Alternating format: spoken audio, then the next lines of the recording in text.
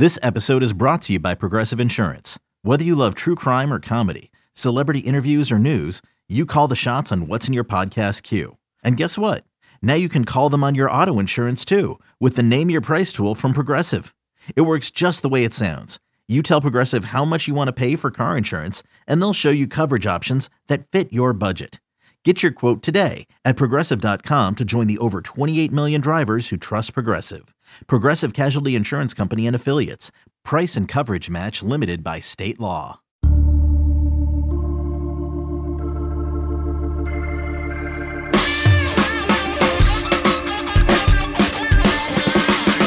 It is Wednesday, March 9th, and you are listening to another 5-minute morning edition of the 24/7 Sports Football Recruiting Podcast, where we tackle one big topic or one big visit. And next up is Nico Iamaleava, the 5-star quarterback, number 3 overall prospect in the 2023 class out of Downey, California. Hit the road this past weekend, the first weekend of the quiet period where there were visits scattered across the country. He made it out to Tennessee. And to discuss that visit and to kind of get a breakdown of how it went for Iamaleava, I've got Ryan Callahan. He's the recruiting editor and recruiting insider over at GoVols 24/7. Ryan, how are we doing? And how did it go with Nico? Yeah, doing well. Thanks for having me. Well, with Nico, it was a big visit, as you said, and it felt like one throughout the visit. This felt like an official visit in a lot of ways. It was longer than an official visit is allowed to be. It was a 3+ day visit. His family arrived in Knoxville on Thursday evening,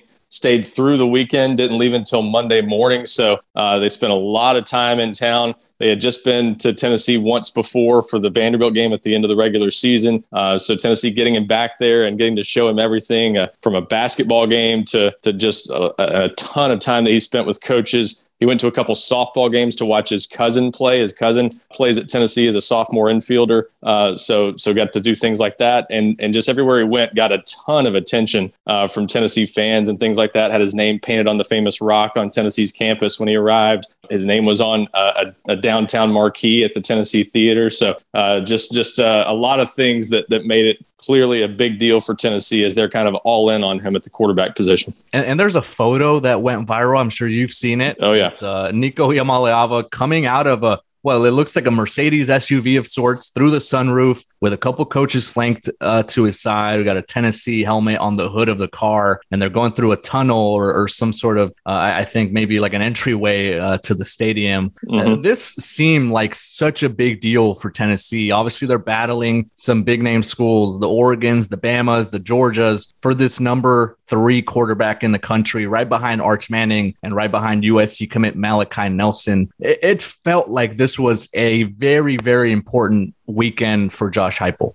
No question. It's definitely not typical to see unofficial visits that are treated like this in March. And obviously the quarterback position, everything's accelerated, but for them to be in the race for a guy like this at the quarterback position, we've seen Tennessee so far take kind of a national approach at the quarterback spot. And you have to, obviously, most places, but Tennessee has not really backed down from any challenge so far at the quarterback spot. And there was a lot of skepticism early on that with guys like Iamaleava that Tennessee, given its recent, I guess, lack of major success, that it would be able to be in the running for a guy like that. But they're confident in their ability to develop quarterbacks, Josh Heupel and his staff, and what that offense can do. And to their credit, they've worked their way into the mix. So yeah, this was a huge deal for them. They've shown some staying power in this and become more of a factor, it seems, as it's gone along. And this visit in particular, I think, really solidified Tennessee's standing as one of the top schools in the running for him. And now already his family's talking about coming back to Knoxville next month,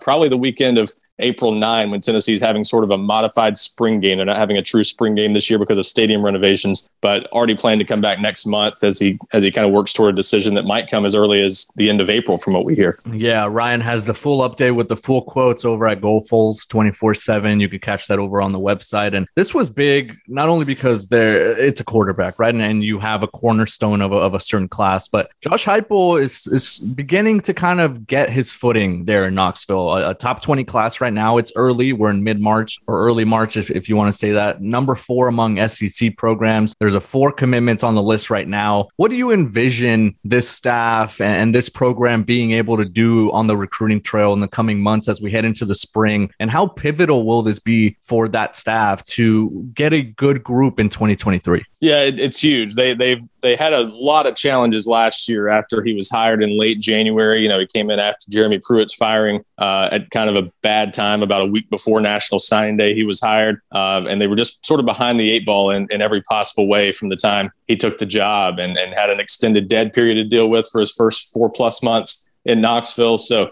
just had so many challenges to overcome. They just couldn't build a lot of momentum early on with big time prospects because of all of those challenges, including the dead period. And now you see this staff's kind of caught up in a lot of ways. And I think maybe the biggest evidence of that is some of their early commitments they have in the 2023 class. You know, they've got a guy like Ethan Davis, who's a top 200 player nationally out of the Atlanta area. That was a huge pickup early on, a 4-star tight end. And so having guys like that already in the class, I think already shows where this staff is in much better shape. 4 early commitments for the 2023 class, a pretty good number for Tennessee. Normally at this point, it's not out of the ordinary for them to only have 1 or 2 because of how much out-of-state recruiting they do. So no doubt it's that they're in a much better spot now. The NCAA investigation that they kind of dealt with last year, it's not over, but they've effectively put it behind them in a lot of ways, especially because they've self-imposed a bowl ban, or said they're not going to self-impose a bowl ban. So that's kind of out of sight, out of mind for a lot of kids. And I think that's really helped them in recruiting. You know, one thing that would give me a lot of optimism if I'm a Tennessee fan is the fact that Josh Heupel is showing some energy as a recruiter. But I think most recently when he was at UCF, proved to be a really, really good evaluator, right? And I feel like if you're a Tennessee, if you're in Arkansas, if you're, you know, kind of a South Carolina type of program in the SEC right now,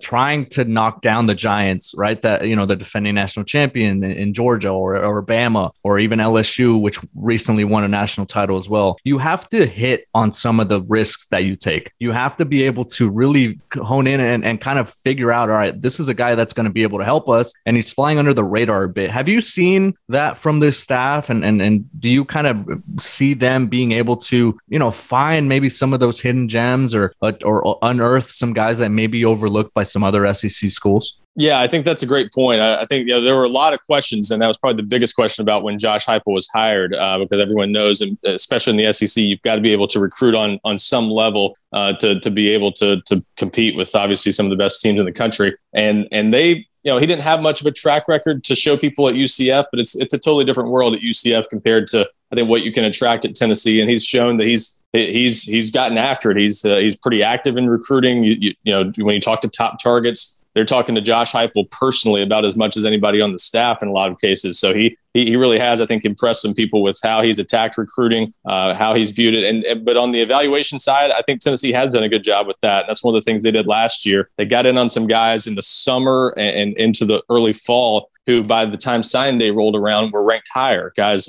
like Caleb Webb stands out. He was a former East Carolina commitment, lower mid-range 3-star guy at one point, and ends up being in the top 247 by signing day. And Tennessee flips him after beating out Michigan and Louisville for him. So some things like that, where Tennessee was in on some guys earlier who were probably better than what they were seen as nationally at that time. So I think that is an example of what you're talking about. Yeah, Tennessee, a program to watch in the recruiting trail heading into the spring. Also, obviously, the recruitment of Nico Iamaleava, the 5-star quarterback from California, another big topic to monitor. You can catch it over at Go Balls 24/7. Ryan, thank you so much for joining us. Absolutely. Thanks, Blair. All right, that is Ryan Callahan. You can follow him on Twitter at RyanCallahan247. For Ryan and our producer, Lance Glynn, I am Blair Angulo. Thank you so much for listening to this edition of the 5-Minute Morning Podcast on the 24/7 Sports Football Recruiting Podcast feed.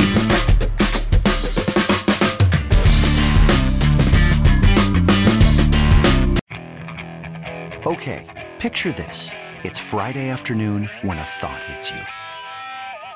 I can waste another weekend doing the same old whatever, or I can conquer it. I can hop into my all-new Hyundai Santa Fe and hit the road. Any road. The steeper, the better. Because my all-new Santa Fe is available with H-Track all-wheel drive, so I can hit the trail without a worry in the world. Heck, with 3 rows and best-in-class rear cargo space, I can pack the whole family in with all our gear. We've got available dual wireless charging for our phones, so we'll never lose touch with civilization, and we won't lose touch with the primordial power of Mother Earth. So which is it? Waste the weekend or do something a little more epic? And conquer it in the all-new Hyundai Santa Fe. Visit HyundaiUSA.com or call 562-314-4603 for more details. Hyundai, there's joy in every journey.